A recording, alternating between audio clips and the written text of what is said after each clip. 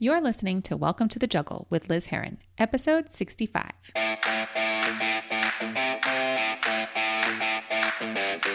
This is Welcome to the Juggle, the podcast for women who have a lot of balls in the air.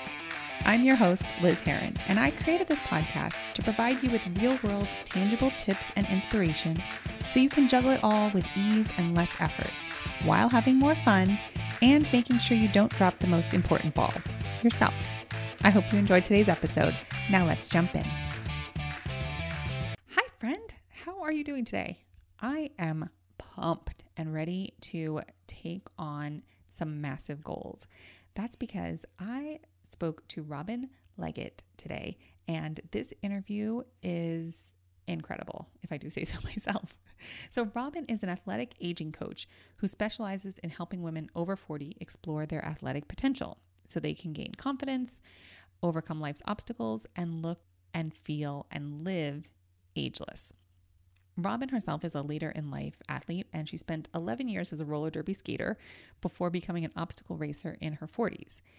And in the last 5 years, Robin has completed over 60 Spartan races and has stood on multiple age group podiums. She hosts the Season Athlete podcast, where she shares stories, advice, inspiration, and motivation from athletes over 40 to help people pursue bold athletic fitness goals at any age. And what I loved about talking with Robin is I really did walk away from that conversation feeling like I could do anything. And it really had me thinking about what I want my fitness goals to be in the new year, especially because, listen, this pandemic isn't going anywhere, right? And we have to kind of adjust. And Robin has this great masterclass that's happening on December 15th, and it's called Get Motivated and Stay Motivated, How to Get Out of the Quarantine Slump and Back to Achieving Bold Fitness Goals. And the masterclass is tomorrow. So if you're listening to this, please sign up. Please head on over to robinleggett.com. So that's ROBINLEGAT.com. And I hope you enjoy this conversation as much as I did. I hope you leave it feeling motivated and ready to just crush your athletic goals for the year. Enjoy. Robin, thank you so much for being on the show, and welcome to the Juggle. Oh, I live in the juggle, right? I'm born in the juggle. Exactly.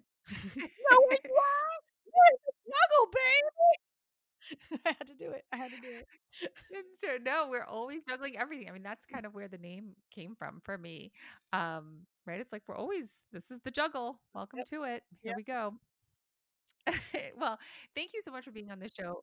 Guns N' Roses fan, as a Guns N' Roses fan, I appreciate that. Well, I'm so excited to have you on the show because for me, one of the balls that I'm trying to keep in the air at all times is, health and fitness. And it has been, I think, an understatement to say it's been a challenge the last 9 months that we've been in the pandemic, and especially with, differing stay-at-home orders. It's been a challenge to kind of prioritize fitness. And so I really wanted to talk to you because, and we can totally get into all your background, but like you're an athlete, but you're kind of like a late bloomer athlete. Yes. Yeah. I call myself a later. So yeah, let's talk a little bit about like your background and what a later in life athlete is, and then I want to kind of dive into like how do you stay motivated or get and stay motivated during this time, and kind of what my listeners can do. Yeah, absolutely. So tell us a little bit about like how you got into this. okay, so it's a kind of a long, convoluted story because I'm 46 years old and there's some years involved. But Those are my favorite kinds of stories. Yeah, right. Okay, settle in, folks. Get a drink. We're gonna do this.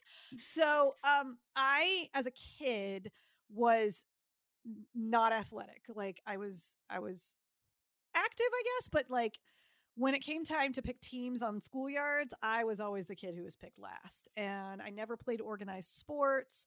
And just like that was not me. And even as I grew up, as I got older, I wasn't into fitness because it bored me. It wasn't interesting to me. And I would try and go to the gym, but I do the same thing that a lot of people do when they go to the gym. It's like, I guess I get on the treadmill and then I guess I don't know, do some curls. I don't know what I'm doing. And then you feel weird because you don't know what you're doing. And then you stop doing it. So that was my story for a long, long time. And then I fell into an athletic lifestyle. I moved to Los Angeles in 2003. I had been living in Central California up until that point.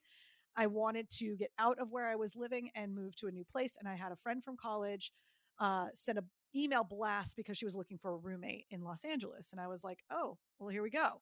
I'll move in with her. I'll move to LA. I'll change my life. It'll be amazing. And so I moved to Los Angeles. And the thing about LA, for anyone who is new to LA and doesn't know anyone, it is a hard place to meet people. It's a big spread out city. People are kind of standoffish. Like LA has a reputation. It's not completely wrong. And so I spent 6 months in the city. I still live in LA. I spent 6 months here just miserable because I didn't have a social circle. I didn't have friends. I didn't know anybody. And so I remember I went on Craigslist, which is kind of ludicrous thinking about it now, but I went on Craigslist to meet friends. And now it's like the last place you'd want to go to meet someone in person. It's like, I reluctantly have to meet you to maybe sell you a thing, but you don't go there to make friends. But social media didn't exist back then, so that's where I had to go. And it's a good thing because I found an ad for a new roller derby league that had just formed in Los Angeles called the LA Derby Dolls, and I was really intrigued by that. And a little background, I wasn't an athlete, but I am a child of the 80s and I always loved roller skating and I always had roller skates and I just, roller skate in my neighborhood and stuff and recreationally. And the idea of roller derby sounded really cool, but it didn't exist for a long time. Like it was a big sport in the, 60s, 70s and 80s. It became kind of a pro wrestling thing, like really over the top, campy, fake, all of that. And then it went away for a long time. And a group of women in Austin, Texas revived it in 2001 as a sort of edgy punk rock mentality type of thing, but the sport was legit. And it's slowly like people caught wind of it and leagues started popping up in cities around the country. And I think LA was like the fourth to pop up. And I found them 2 months after they had formed. And I gathered up my courage because it was scary to like go to a roller derby practice, being me. But I was like, I have to check this out. And also I don't know anybody. So what do I have to lose? And I went to practice and was hooked immediately. I was like, this is the coolest thing. I could just skate fast and maybe hit people. This is really cool. And so I went all in on roller derby. I got totally into it and ended up playing roller derby for 11 years. Oh, wow. So, suffice to say, that was a big change in my life. Yeah. And what I discovered in my years of playing roller derby is that, first of all, I found a workout I enjoyed. And the reason I enjoyed it was because it was mentally and physically challenging at the same time. And that was really key for me. Like mindless workouts don't capture my interest long enough. But if I'm learning a new skill that's hard and I'm challenged every time I practice it, and then I have to cross train to get better at it, so I'm motivated to do that, that lit me up. And so I showed up to practice all the time. I started working out. I noticed changes in my body. I remember not long after I started roller derby, a group of friends and I went to a bar. And because I also made friends, which was the goal and the initial goal. And we all sat at a table with a beer and started talking about how we're athletes now. Like somebody's like, you know what? We're athletes now. And we're like, whoa, yeah, we're athletes now. We were so excited to call ourselves athletes because we realized it's like, yeah, look at us. We're doing these athletic things and we're athletes. And I remember precisely, like I can envision that moment. I had that realization. And that's a really powerful thing. It is. And I think so many women don't claim that. They don't claim that. Like even if they run half marathons, say like I have a friend of mine who, does a ton of half marathons, and I think she had challenged herself to do one a month. And then she had another challenge that was like one in every 50 state kind of thing. And she didn't call herself an athlete? That sounds pretty athletic. She said after she did like about 7, I guess she was like 7 months into the 12-month thing. And, somebody said to her about like, oh, as an athlete, blah, blah, blah. And she said her first, reaction was, I'm not an athlete. And it's like, what are you talking about? You run a half marathon every month. Like, isn't that funny? And I feel like this happens more with women because we're conditioned to think of ourselves in a certain way or to value a certain kind of fitness. Yeah. And And Well, that it's like, unless you're professional, unless you're being paid for it, like I'm not an athlete, like yeah, I don't get to claim that, but yeah, you yeah. do get to claim that. I used to work in video games, and part of my job was I was doing consumer research with video games, and we would do these surveys with women who, play games on their phone. And we would ask them, like, do you self identify as a gamer? No, no, no, absolutely not. I'm not a gamer. And, then you'd ask, like, a man, oh, are you a gamer? Yeah, I'm a gamer. And then you'd Hmm. compare the amount of time they spent playing video games. So, like, a guy would play, Call of Duty with some friends on the weekend, maybe like every Saturday and for a couple of hours. And he's like, I'm a gamer. And then you've got a woman who plays a match 3 game on her phone every day for an hour after the kids go to bed, right? So she's playing 7 hours a week compared to his 2. And you'd ask her to, are you a gamer? No, I'm not a gamer. And it was like, it was so interesting. That is so fascinating. And yeah, and I believe it. It's for some reason women are reluctant to claim a title that will make them feel empowered, you know? Or especially one that's been aligned with like masculine, Yes. right? It's like, oh, a gamer, that's a guy That's a who dude thing, is, yeah, right? who's like on the, Athlete, that's a playing a dude game. thing. Yes, But 100%. there's power in claiming that. And really like what is an athlete anyway? I love Nike's definition of an athlete, which is if you have a body, you're an athlete. That's Because so great. yeah, I love that. And then I recently looked up the traditional definition, like the dictionary definition of athlete, and it's mainly like the key differentiator of athletes is that we like to test our training in some way. Mhm. So it's like you train and then you put it to the test, and that's where these races come in. That's where athletic events or sporting events come in. It's like you train and then you train for a purpose and you put it to the test and you enjoy putting it to the test. And so, that's how I focus on training because I really like helping people reach performance goals because I do think that's very empowering Yeah. to learn a skill, learn something that's a bit outside your comfort zone. It keeps you dedicated to it. It keeps you focused on it. And you can see the progress along the way. You can see the little wins that you can get where you can master one skill that takes you on the way to the next skill. And that keeps you moving forward. So I love helping people really reframe what fitness is about for them because of course as women we're trained to idolize weight loss and idolize thinness and that above all, that above anything else. And that can actually be a demoralizing way to look at fitness because we have these external expectations of what we're supposed to look like and who decided that, by the way, Yeah. and so I like to help women in particular and aging women reframe what fitness means to them so that they can, like you said, get motivated and continue to stay motivated because they're seeing positive progress that's absolutely measurable and motivating and it fires you up to keep going along the way. Yeah. Oh, that's so important. So I have to know, what was your roller derby name? Not everybody knows that's a thing, but Yeah. my roller derby name was Susie Snake Eyes. Love it. So yeah, at the time I really loved playing craps in casinos. and, Mhm. and so I had the hardest time figuring out a name, but I'm like, you know what? I like to play craps and Snake Eyes sounds cool. And I'm 5'1", so I'm not like the most menacing Yeah. person on the track. I'm little. And so I liked Snake Eyes because it made me feel sneaky. And I'm like, that's Okay. that's what I want to convey is like you're gonna look for me and you can't find me because I'm underneath you or something, because I'm sneaking around. And so Susie Snake Eyes became my name. And there are still people, I stopped playing 6 years ago. There's still people who call me Susie as if that's my real name. And I still respond to it as if it's my real That's name. so great. Oh my gosh. So, okay, so after you left the LA Derby Dolls, Mhm. how have you kind of continued on your athletic journey? What sort of things? So when I left the Derby Dolls in 2014 and I retired not because my body was done, but there was a number of reasons. I started work. I became a fitness trainer while I was a Derby Doll. That's one major change that happened for me. It wasn't just physical changes, but I actually changed my career because I was teaching skaters. I was a trainer for the skaters and I liked seeing them learn how to do things that they never imagined they could do and see how lit up they were by that. And I'm like, I want to do that for everybody. Yeah. So I went back to school. UCLA has a great extension program for fitness trainers, and got my certification and became a trainer. But the thing about being a fitness trainer that they don't tell you is that you really kind of have to work early morning hours. Like that's part of the gig. And I was never a morning person. And derby practices are always at night because, we're not paid to play roller derby. Everybody's got day jobs, and then they go and play roller derby at night. And so I was getting to a point where it's like I'd go to practice till 9:30, 10:30 at night, and then have to get up at 5 in the morning. It wasn't working anymore.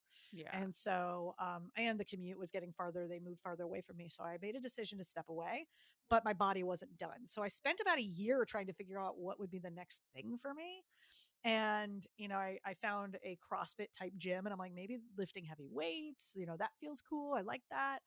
So I got into that for a little bit, but I was also teaching outdoor boot camps at the time. And at the end of 2015, I decided to take a group of my boot campers and run a Spartan race together. And so we all went and ran. It was like a 5-mile Spartan race. And, everybody was like, that was fun. We had such a good time together. And I was like, my eyes got really big, and I'm like, this is the most amazing thing. And I want to keep doing it all the time. Kind of like what happened with roller derby. Thing with me is if I get into something, I get really, really into something. Yes. So I fell in love with Spartan racing and obstacle racing because it lit me up in a very similar way to roller derby, where I'm like, everything I'm doing here is hard. I have to, my first race, I remember, with obstacle racing, you run a little bit and then you do an obstacle. You climb over a wall, or you crawl under barbed wire, or you climb a rope, you go across monkey bars. There were some things I could do, and there were a lot of things I couldn't do. I couldn't climb a rope. I couldn't go across anything that involved my grip. But I ended that race and I wanted to learn. I actually just found in my Facebook memories a post I made after my first race, which was like, I just finished my first race. It was so much fun. And now all I want to do is practice rope climb until I learn it. I will master that someday. I posted that on Facebook in 2015, and I just saw that a week ago, and I'm like, well, I got it. Oh my gosh. So I did. But that's where my brain was at. And so I started running Spartan races, and, long story short, as of the beginning of this year, when we could still run races, I've run over 60 Spartan races since 2015. Oh my gosh. Yeah. So like I said, when I get into something, I get really, really into it. And now what's the longest one that you've ever done? The longest one I ever did was a Spartan Ultra, and that's 30 miles. I did that in 2019, October 2019. Yeah. So a year ago. And it's 30 miles with 60 obstacles, about 8,000 feet of elevation gain. Took me 13 hours. So I started before the sun came up. I finished after the sun went down. Yeah. I ran it with 2 other people. We took our time. Like we didn't race it, but that was a thing, that was a thing I did. So that's definitely the longest one so far. That is incredible. I've done 2 triathlons. Okay. And similar, it was like one of those where it's like, oh, I want to see what I can do, right? Like, let's just see. Like, I'm curious to see what I'm, capable of. And I think at that point I had run a couple of half marathons. And I remember after the first one thinking, like, seeing my time, and the first thought I had was, I bet I could beat that. And it was like, well, now I'm signing up for the next one, right? It was like, yeah. There's always, I started off just running like open heat, which is like the fun heat. You can help each other out. Yeah. And then it didn't take too long before I'm like, I want to do competitive heats. And then that's like, now I'm looking to get on a podium. I want to get on an age group podium. And that happened. I for the longest time, I thought it would never happen. And then at the end of 2018, I got on my first age group podium. And then it's like, this is all I want. And then Spartan has their own way of marketing to keep you going. They have, every race you do, you get a little wedge that forms together with other wedges to form trifectas. So if you run every distance race, you get a trifecta, and then you could get multiple trifectas, and they give you special medals. And so there's always like a special medal you can get. For the Ultra, they give you a belt buckle. So it's a badge of honor to get the Ultra belt buckle. Yeah. It's like the collectibles, right? It's all, collect them all. It's collectibles. Like, and they know what they're doing. They absolutely know what they're doing, because every subsequent trifecta you get, there's a special like ×3 trifecta, ×4 trifecta, and the medals get bigger and bigger. I've met people like the record holders who had 25 trifectas in a year, which like how many Wow. races is that? Oh my You get word. it's 3 races per trifecta. And it looks like a dinner plate. Like it's so big that you could eat a meal off of it. And so that's how they keep people like doing more and more races. But I've gotten as far as 4 trifectas in a year. So that's 12 races. And I would typically do more than 12 races. That's just, you have to do one of each distance, but I might have done extra in the shortest distance. But when I run these races, they have race weekends where they'll have 2 or 3 races in a weekend. I'll run every race. Yeah. I'll just show up, and I have a season pass. So it's like, I just want to use it. So yeah, you get really, really into it, but it's the whole thing about it for me is like, it's mentally and physically challenging. It gives me something to work towards. And every time I get an obstacle that I couldn't do before, that's a win. Like that's a new win. So there's always new wins that you can have in these situations. And I mean, completing an ultra, I failed a bunch of obstacles in the ultra, but I still finished it. That was a massive win, like to be able to do that. And the funny thing about that, and this is something I like to share with people who are, my concern is always people are listening to me and they're like, well, that's well and good for her. Mm-hmm. But like, that ain't me. Well, here's the thing. When I finished my ultra, people asked me, how sore were you when you finished your ultra? And my answer every time was exactly as sore as I felt after I finished my first 5K. Yeah. Because it's right. Because you've gotten stronger, right? Because I've gotten stronger. Yeah. And so like, I remember running my first 5K and it was back in 2012, I think. And I was wrecked for days after that, like wrecked. And now I can go out the door and run a 5K like it's nothing. Like I can run a half marathon on a Saturday. I don't have to train for that anymore. That's the other cool thing that happens when you continue to just slowly push your boundaries. But when I finished that ultra, I was wrecked for several days, but it reminded me of how I felt when I finished my first 5K. So we all have this unlimited capacity for growth. It's slow, it's methodical, it's over time. But for me, it's only been 8 years since I ran my first 5K. Before I did that, I used to say I would never run. Yeah. I have a medal rack I'm looking at it right now. And I had it made when I still played roller derby. And it says, Susie, don't run. And that was your mantra. That was my mantra whenever we'd have a practice and they're like, put your shoes on, we're going to run. I'm like, Susie, don't run. Like, no, I don't have a good sports bra. I'm well endowed. Susie, don't run. Because I could skate for hours back then, but I couldn't run for 5 minutes. Yeah. And so I had a medal rack made and put my first medals on my Susie Don't Run medal rack. Oh my gosh. But now it's like, look at me now. I ran my first marathon in March. Like, we all have the capacity to grow. It'll go at the pace that you're ready to go. You will make those decisions to push yourself when you're ready to. There were years when I said I was not interested in running a marathon. And then when I finished an ultra, it's like, well, I could probably do that now. Yeah. So that's when I decided to run a marathon. So that's the cool thing about performance-based training is that you can grow, that every new step that you reach is like a really exciting milestone, and it's empowering, and it can empower you in other areas of your life. The confidence radiates to your work. It radiates to your family. If you have kids, they're looking at you and they think you're a superhero. Like the positivity goes out all over the place in your life. And that's what I love about this type of focus and these types of goals. Yeah. I remember when I did, I think it was a half marathon. I remember somebody saying to me, oh, I could never do that. And then it was definitely after the triathlon when a few people were like, oh my gosh, you did that. I could never do that. And I had to laugh because I was like, my mantra has always been, if I could do it, you could do it. Right. Right. Because after running the half marathon, I'd run a couple and you do kind of it does become addicting a little bit. You're like, well, I've done that. Like, what's next? Yeah. Right. Like, I think we as humans are just meant, that's like that growth mindset of like, okay, how else can I evolve? How else can I, especially once you just start allowing yourself to evolve in that way. Yeah. And it's like a door opens and you want more. Yeah. And the triathlon, I'm not a strong swimmer. Like for your like Susie don't run, like Liz don't swim. Like we have a joke in my family because I am the fastest dog paddler you will ever see. Like I can't do any sort of like freestyle or like I'm just a dog paddler. And my family would laugh when I said I signed up for a triathlon because they're like, you're going to go into the ocean, like an open water Yeah.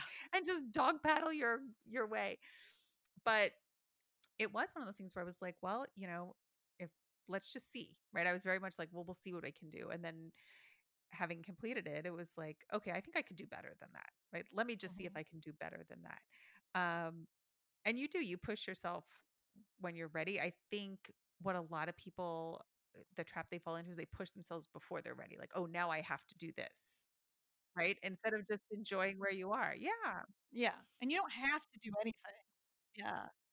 Yeah, you could continue. I continued to run half Yeah. marathons for a long time because I'm like, I want to PR my half marathon. I want to get better at this.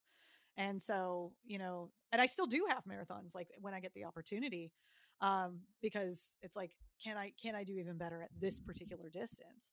I the ultra was like, I definitely, I mean, I think the belt buckle was definitely a motivator for me, but I wanted to try it. I wanted to say, hey, I've done this, and I made no promises about a second ultra, and I still don't. Well, actually, I was training for an ultra in March of this year, but I was only training for an ultra because I was training for the marathon, the LA marathon, and I was like, there was an ultra a week later, and I was like, well, if I bundle my training, Yeah. then I don't have to, because training for these types of things it's really time intensive.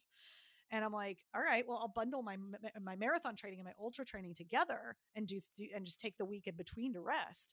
And I got to do the marathon, which was on March 7th. And then the world shut down Yeah. Yeah. days later.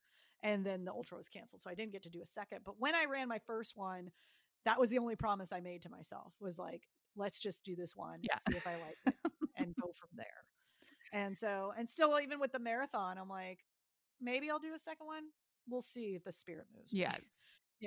So I'm not 100%, but we'll see, because it was hard. Like, the marathon was hard. Yeah. It was just nothing but road running for hours.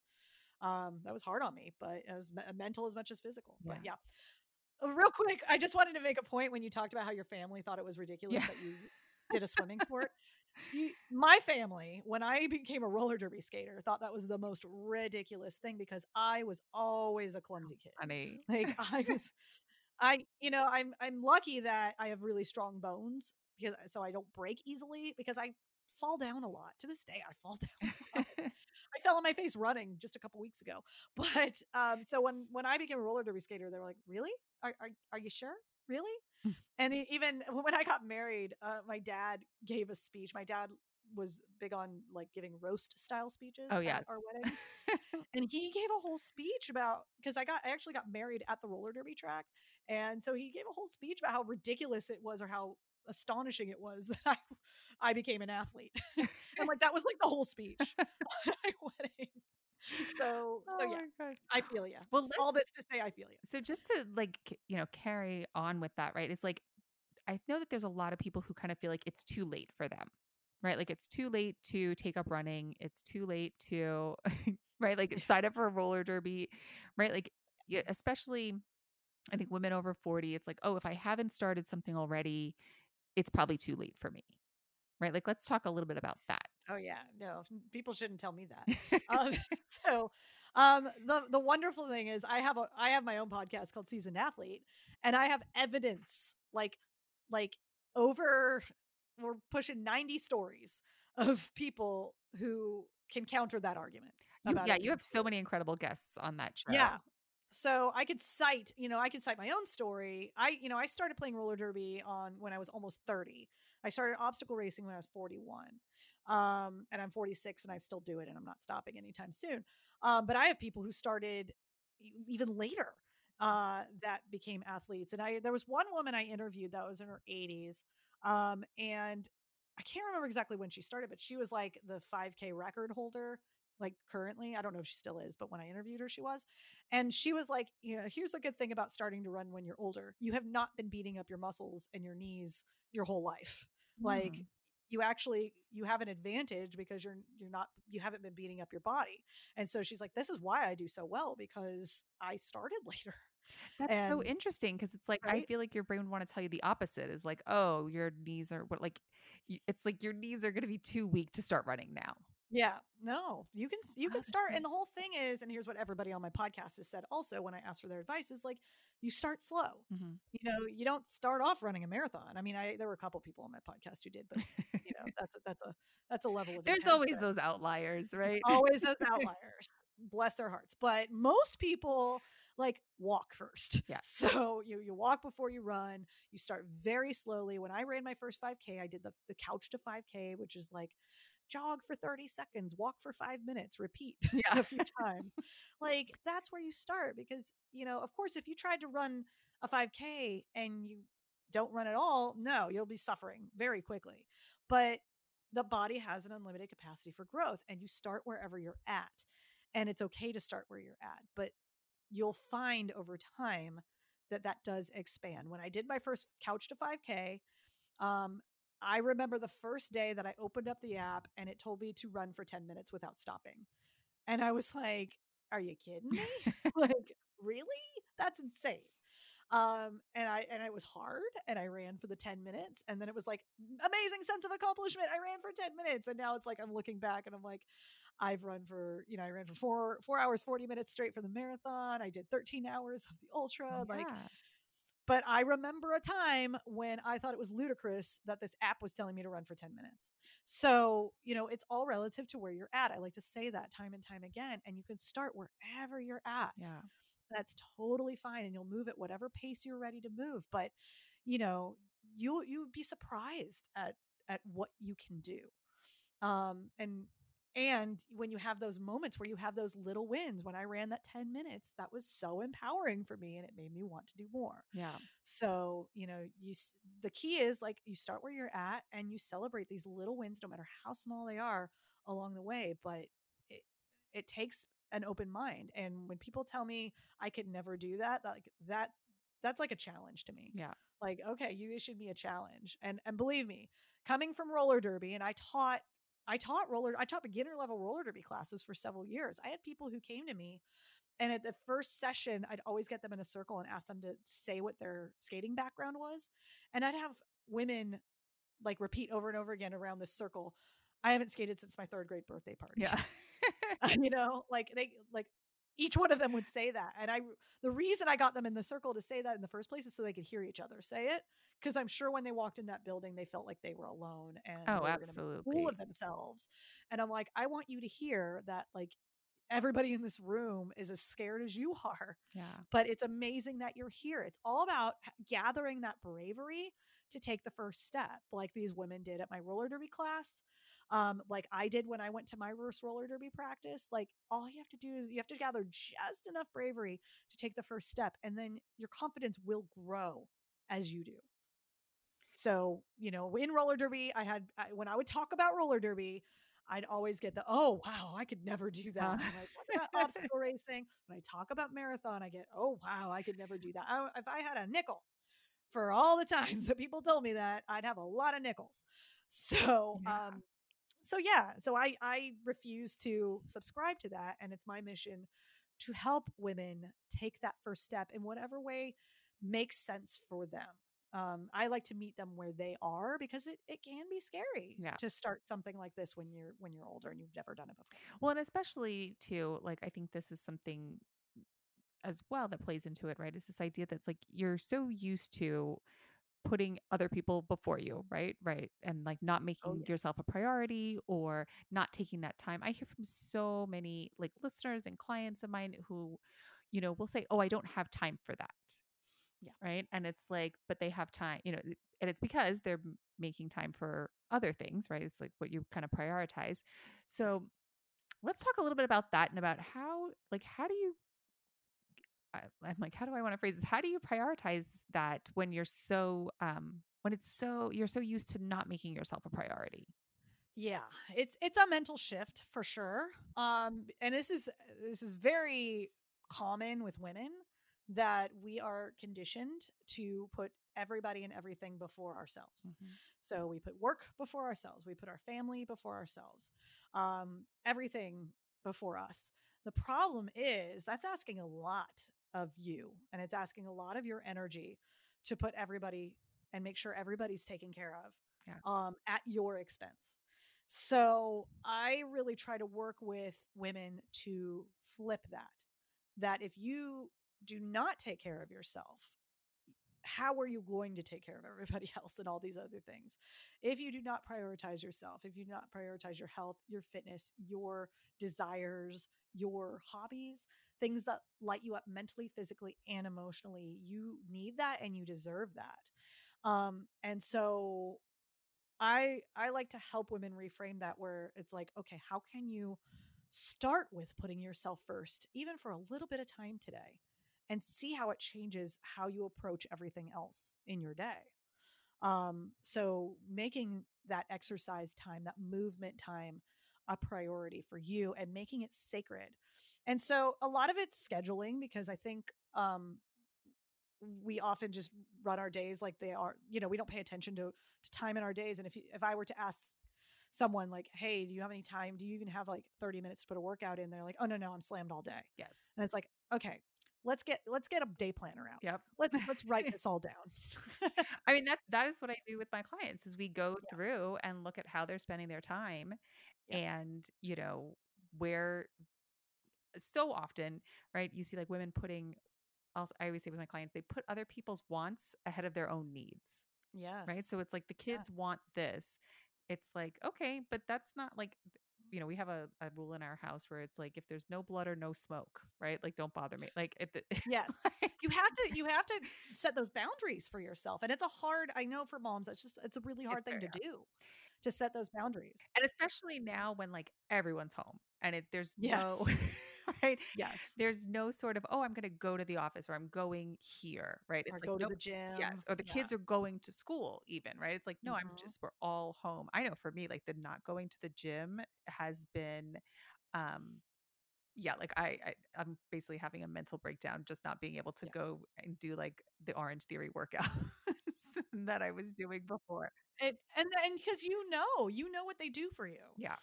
You know what those workouts do for you. And so, in that circumstance, you have to find an alternative that will work in this world we're in right now. And that's what I'm working on, helping people do that, because I'm understanding, I am a gym owner that is about to be a former gym owner. Yeah. Because, I have a gym in Southern California. We have not been open since March. We don't have outdoor space. And my lease is up at the end of the year. And it's like, the way things are looking, Yeah. it doesn't make sense for us to hold on to that space. But that's why I've gone all in on figuring out online at home alternatives, because I think it's important that we start it. This is like real talk, like the come to Jesus moment, Yeah. if you would, but it's like, this is not temporary. Like, we thought it was temporary. And there's probably a lot of people who are listening where it's like, I went to Orange Theory or whatever your gym is. Hmm. I put it on hold. I stopped doing it for a while, but it'll be back. Yep. But it's like, what if it isn't? What if it can't come back in the way that you remember it or you enjoyed it? What then? So then you have to figure out alternatives that you can use either for the short term, or if we're talking somewhat realistically, possibly the long term. And so that's where it's like, okay, are you working out at home? How do you set those boundaries? How do you make sure that you have that sacred time? And so this is something actually in my membership. I have a membership called Age Up, which is an online fitness and coaching membership for women over 40 who want to age like athletes. And we do monthly challenges in the membership, and monthly themes. And I've only had this membership for a couple months. When I said I was doing challenges, I think they thought we were going to do like push-up challenges. Yeah. And I was like, no, this is me first month, and we're doing the me first bingo game. Yeah. Where you're going to have all these squares of things that you can do to take care of yourself and put yourself first. Oh, I Because love that. it's all women in there. And it's like, I want you to start thinking about how you can prioritize your time, Yeah. put yourself first, treat yourself. And then I give them tools like, set these boundaries. How can you set these boundaries? Well, you can get your whole family involved in these boundaries, making sure that they all know that between this time and this time is mom's workout time. And, if you have a partner who can support you in that, and then you can support them when they want to work out, and, you can share the responsibilities. You could possibly make it a game for your kids, Yeah. to get them involved and however you can to make that time yours. And then I like to encourage people to I'm a big fan of the written planner, Me because too. there's something Yeah. about like actually pen to paper, or if it's got to be pencil to paper, I use a planner, but I write in pencil because things change. I use erasable ink for that reason. Yeah. So you write it down, but I have an 8.5 by 11 planner where I can see all the gaps in my schedule. And for a while, I actually don't have to do it anymore because working out is it's pretty natural for me now. But for the longest time, I wrote down when my workout time was, just like you'd write down a meeting, just like you'd write down a call. You write down that workout time and you make that a non-negotiable, just like you would a work meeting, just like you would for homeschooling your kids. Yeah. Like you have to treat it. And that's where it becomes a problem for a lot of women. They don't treat it as important as any of these other things. They view their own fitness as less important, but it's actually more important because your health is important to do all these other things, to have the energy to do all these other things. And your kids are watching, like your kids model your behavior. So, show them what good, health and exercise and doing amazing things that you didn't think you could do. That's modeling for them. And, they're going to look at you like a superhero, like I said. Yeah. No, it's so true. I remember once, like, my goal was I wanted to do 5 like regular push-ups, not on my knees push-ups. I wanted to do just 5 regular push-ups. And I remember when I was able to do it, I remember showing my son, I was like, watch this. Like, this is amazing. And, even during this quarantine, we've kind of gotten the kids involved with some workouts, but it is, I know for myself, it's been a challenge to get and stay motivated. And so I wanted to talk about, you have a masterclass coming up on December 15th. So I want to talk about this because this episode is going to come out on the 14th. So if you're listening to this on the 14th, then you need to sign up for this. But so let's talk a little bit about come to my masterclass. If you want more of this energy, come to my masterclass. So tell me again what it's called. So it's called Get Motivated and Stay Motivated. Perfect. How to get out of the quarantine slump and back into achieving bold fitness goals. Perfect timing. Yeah.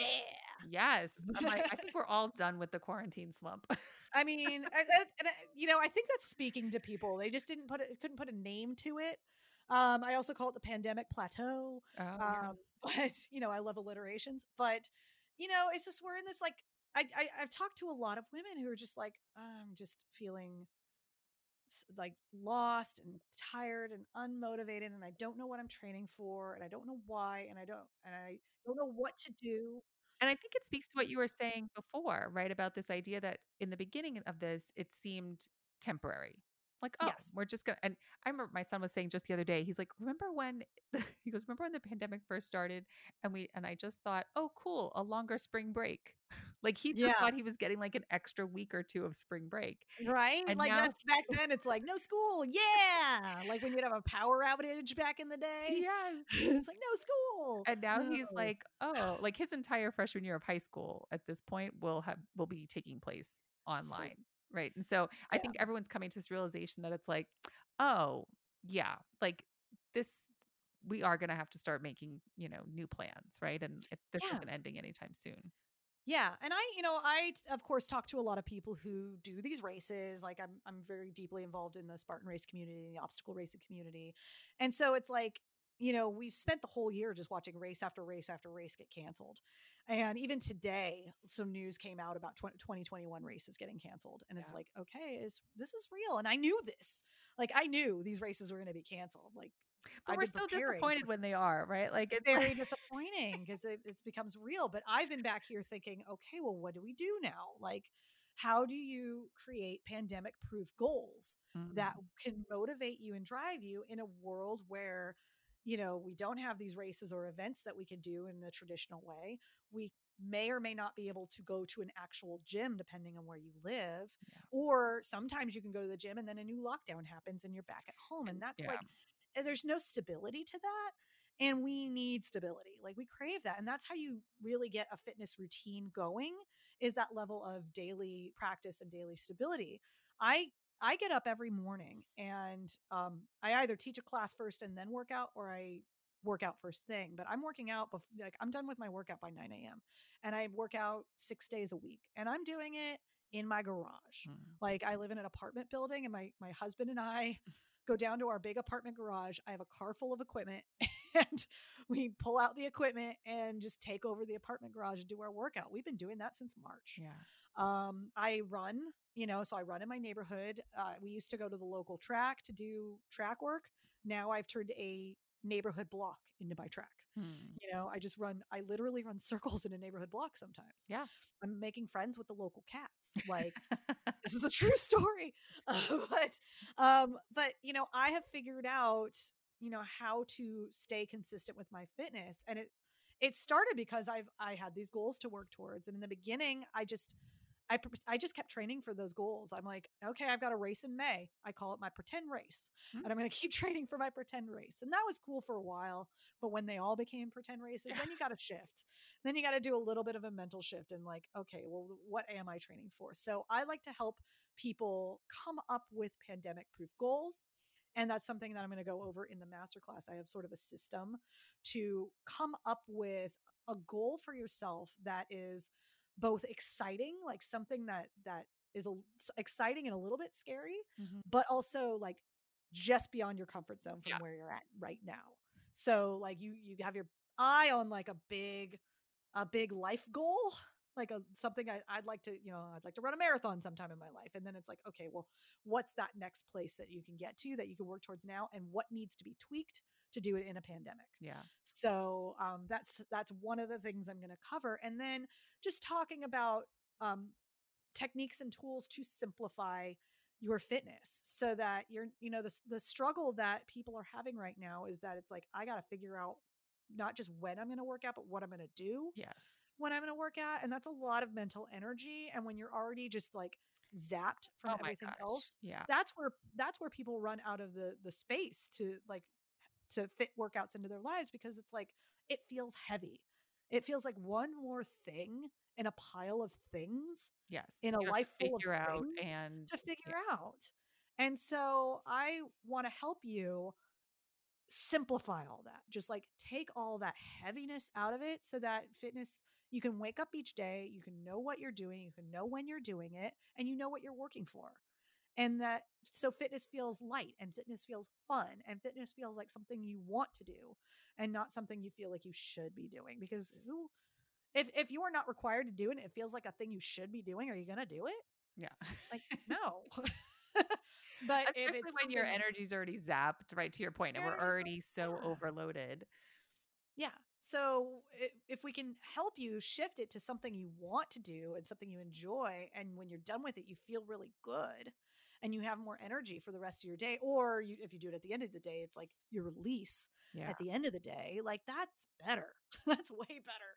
So these are the things I'm going to go over in my masterclass on Tuesday, on the 15th, whatever. Well, I'm already signed up. So, but tell us where we can sign up. Tell us how to find you and how to work with you. Yeah. So to sign up for the masterclass, I made a super easy URL. It's robinleggett.com/motivated. So great. Really easy to find. So you can sign up there. And it's a free masterclass. It should be about an hour.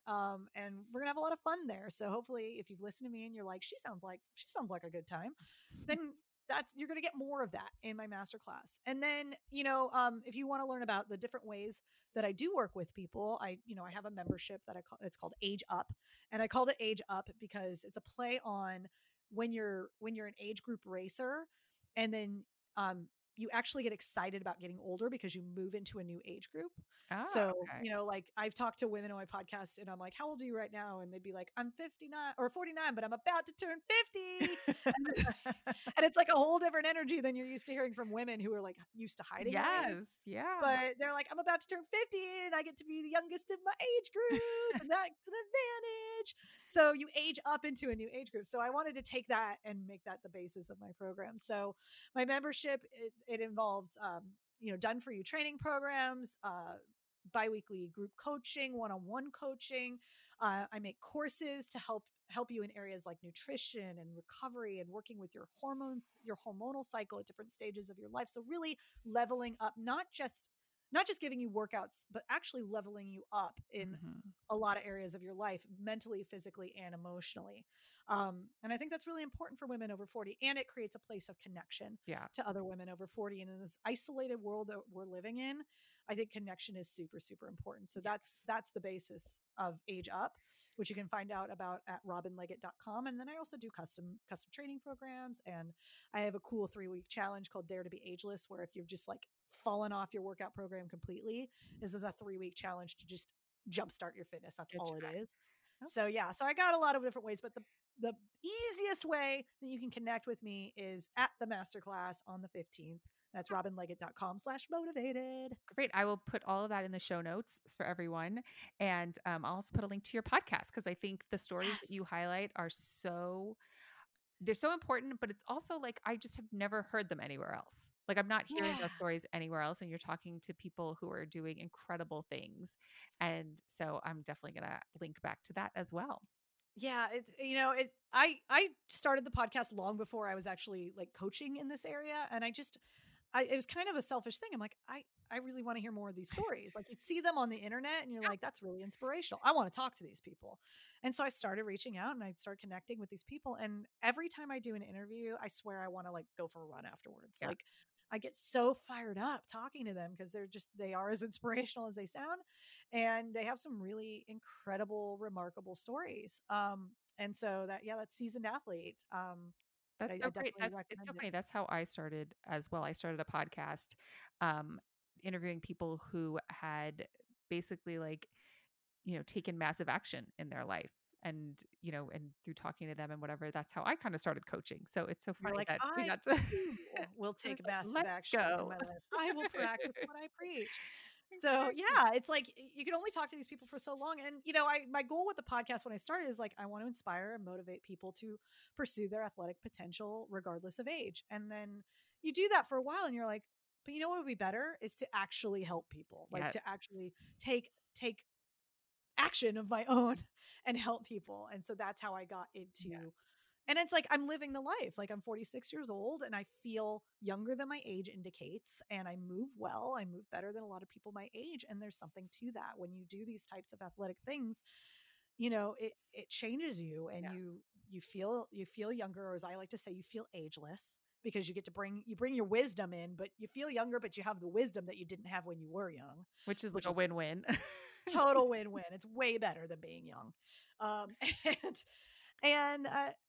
And I, it's like, I'm healthier. The people on my podcast always talk about how it's like they've gotten off of medications, they've managed, cancer and other illnesses, and just amazing things that you can do just by living a healthy life, that you don't have to be on medications. You don't have to slow down. You feel good. You move well your whole life. Like, that's what we all want, right? Yeah. So, well, I am so glad that we connected, because this, looking at 2021, one of the things one of my big goals is to, kind of develop my strength and flexibility. Like, I've got a couple of, I'm not very flexible. Me neither. For the longest time, I couldn't touch my toes, and I would just blame it on my long legs. I'm like, oh, my legs are just too long. Like, I'm 5'1". It's not your long legs. I know. I was always tell people, if only my legs weren't so long. But no, I love this. I love talking to you and connecting with you, because it really has motivated me to kind of think about like, okay, what are my goals? And not just like, oh, get in better shape, right? But like to really kind of formulate what does that mean for me? Yeah. Having something tangible really, really helps. Yeah. Yeah. So thank you so much, Robin, for coming on and talking to us. And I'm so excited for your class tomorrow, because by the time this comes out, your class is tomorrow. You scared me for a minute. I'm like, it's tomorrow? Oh. I got to get ready. Yes, my class tomorrow. Yes. So, well, thank you again for coming on the show, and I look forward to the class tomorrow. Thank you so much, Liz. This has been a ton of fun. Thank you again. People pleasing is so 2020, among hopefully many other things. As we move into a new year, let me help you move into a new you as well. With coaching tailored to your needs, I will help you get over the people-pleasing behaviors that have you feeling done before you've even gotten started. There's so much that you could be doing with so much less effort. Just head over to lizheron.com/work with me. and pick the coaching package that works for you. Together, we can reclaim your time and have you crushing your goals in 2021. I hope you've enjoyed the show, and if you did, remember to subscribe and share with a fellow juggler. I'm Liz Heron. See you next time.